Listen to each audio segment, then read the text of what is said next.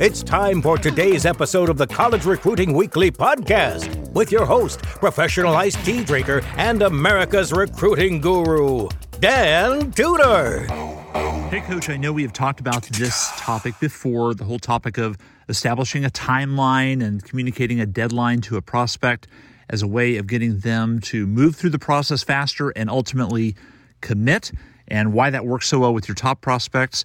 So I know we've talked about it before, but I wanted to reapproach it again. I want to take you inside a conversation I had in meeting with an athletic department who was a client of ours, and one coach who this concept was fairly new for them. They wanted me to review it again. And so I thought, great opportunity to let everybody review this again, because still not enough coaches are doing it, especially at the start of the process. So since we are at the beginning of a new recruiting year, thought it would be timely. So listen in as she asks the question and see if my answers make sense. And by the way, if you want more information on this, we have a lot of previous episodes of the podcast where we touch on this. You can listen to those. You can go to dantudor.com, go to the blog, or click on the Honey Badger recruiting link, and we have tons of written information about timelines, deadlines. You can just do a topic search in the search bar at the top of that page, and it'll bring up all the articles that have something to do with that topic. Or you can just Google Dan Tudor timelines and deadlines, and usually a bunch of articles come up. So we're here to help. Hope this one helps. Take a listen, Coach. Do you have a typical deadline, or you just believe in deadlines? Like after their second, let's say they're doing I think sort of the Cliff Notes version is that what we've seen work well, be put in place at schools, and it generally works very well. And just from the previous conversation, you're sort of seeing the power of a deadline or a timeline. It really is hard to resist that. Is for you as the coach at the start of the process to say, and it sounds like you were doing this before, saying, look, we're going to give you time, but we're going to be done recruiting around X. Typically, not a firm date in the future, not January 21, January 1st, 2023, but mid to late January, late March, early April, something in that range that makes it sound fair, doable, but defining that so that there is, from the point of view of the prospect and his or her family, I now have the context of how long I have to do this. When you don't give any kind of a timeline, well, then I guess I can just go forever, and then they wait. Maybe there's another school that's going to come on, and it just makes your life miserable. So that end of the timeline becomes the deadline in most cases, but that definition set forward by you is I think really important, because it gives context for everything else. So what is the right timeline? There is no right or wrong timeline, I don't think. I mean, baseball could very easily switch this to late January, early February, based on what works best for you, and competing with some of the schools that are coming in earlier, and we're going to try to get them to wait. Now that's your timeline. And I think a percentage of your kids would say, wow, it's more fair than the other schools that are trying to pressure me, and maybe you're going to get me more money. Okay, that's, I'll do that. So my question back to any coach would be, if it were up to you, when do you want to be done recruiting? I mean, looking also like at your competition, when they're done, and what's realistic, because you probably want to be done recruiting tomorrow, but that may not be realistic.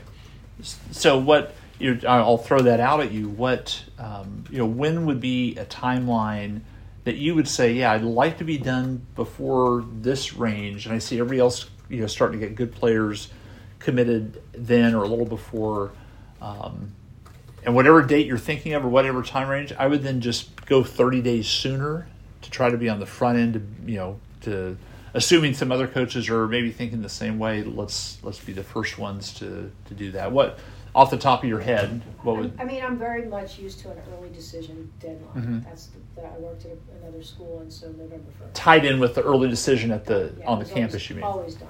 Okay. that's not an unusual deadline for my sport. I'm in basketball. Mm-hmm. So, but there's also some really good kids that are left after that. So Mm-hmm. I kind of want to be flexible. Right. And so I think, you can break up the deadline to different groups. I mean, you can always, for a group that you've been recruiting for a year and a half or for a full year, or, early on, that built-in timeline that the school has, and you want to duplicate that, you said it's worked well at other schools, then I would say keep that up. But then, like with any sport, you're going to accumulate prospects as time goes on, and a month before your timeline, you're going to find out a really good kid just came back on the board, and you want to try to, talk. That's fine too. Then when you're talking with her, hey, we're getting commitments from a lot of kids already, but you're somebody that we want. We want to give you time to do this. We're not rushing you. We're going to give you 2.5, 3 months to make this decision, so we're not going to pressure you. Even though that's not the full year and a half, 2 years that some coaches might like the process, ideally to play out. For her, let's define it as fair. You've got, we're going to give you 2 or 3 months before we'll need to, before we're going to, wrap up at that position or however you want to define it.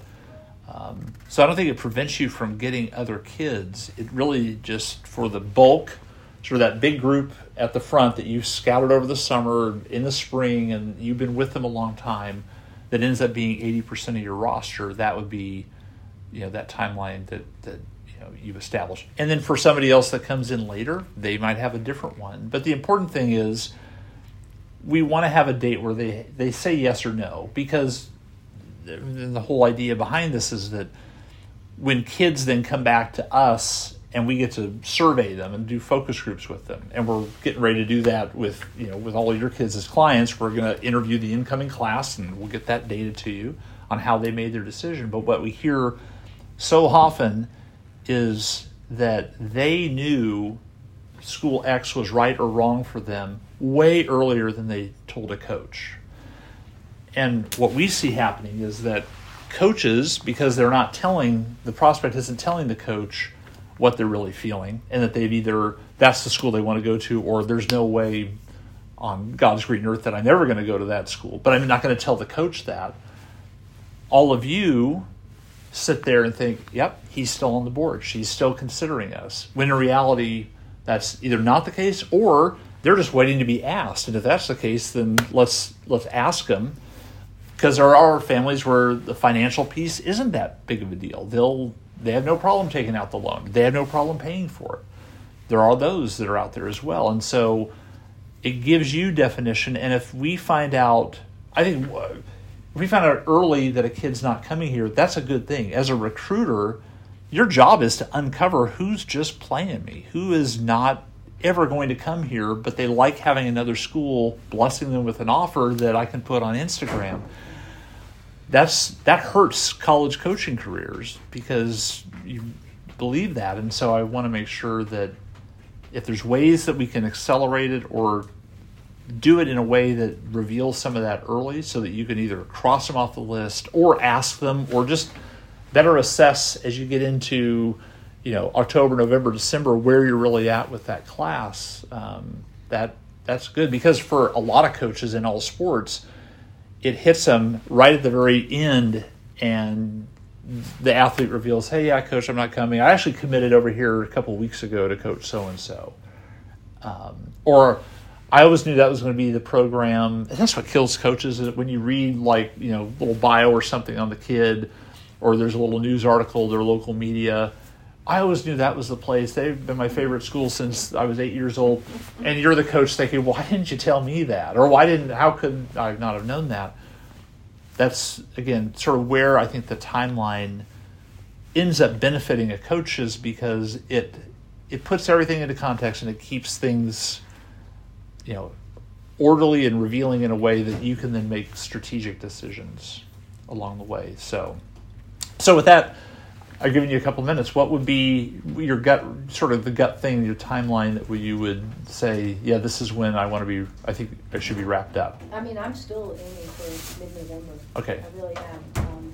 And I was able to do it a little bit last year Mm-hmm. here. So, and I got here very late. Yeah. So I'm going to aim for it and Nice. see what happens, but leave something open. Yeah. And I would just do a range. So, it's going to be late November, early December-ish. I think we'll be wrapping up recruiting is the way that I think the phrasing that works best. Not anything about a deadline or I need your decision by. No, and actually I've always told families that I wouldn't want to be put in that position, so I won't do that to you, but it's kind of passive aggressive, but we may finish up our roster spot, so I really need this sooner the better. Right. When it's a kid that I want. And I hate to be like that, but you have to. And I won't give them a firm date. I won't do that. I wouldn't want somebody to have done that to my kids. So. Yeah. But I think when you say there is a limit, what it says sort of subconsciously to other prospects, we know this actually, that now, okay, you're a destination program. There's other kids. They're not going to take anybody anytime, because that's, the coach that is on the other end of the spectrum, which is super nice, loving, take your time, make your decision. You got all the time in the world. I don't want to pressure you. Well, just let me know. And you're being a nice person. How the prospect reads that is they're desperate. They'll take anybody anytime. And okay, do I want to go to a program like that? Right. And it's really odd how they think about that, like in this buying decision where a deadline actually means there's some sort of benefit to the program, that it must mean that they've got a lot of good athletes, and I'm one of them, but if I'm not ready to act, then they're going to go with somebody else. And again, then you get into that fear of missing out, and advertisers do that everywhere. There's always limits to sales. And if you're buying something on the internet, it's got the little countdown clock that there's only 4 hours left in the sale, or 0% interest ends at the end of Labor Day, whatever the sale is. And so in a sense, that's just how we move as humans. Like we need a deadline. We need like that extra reason. So just keep that in mind as you formulate that. College Recruiting Weekly is a production of Tudor Collegiate Strategies, copyright 2022 through 2023. To contact the host, email him at dan@dantudor.com. And do us a solid, Coach. Rate and review our podcast right now. Plus, it wouldn't kill you to tell your fellow coaches about it, would it? So do that too. And stay tuned for the next amazing episode of the College Recruiting Weekly Podcast.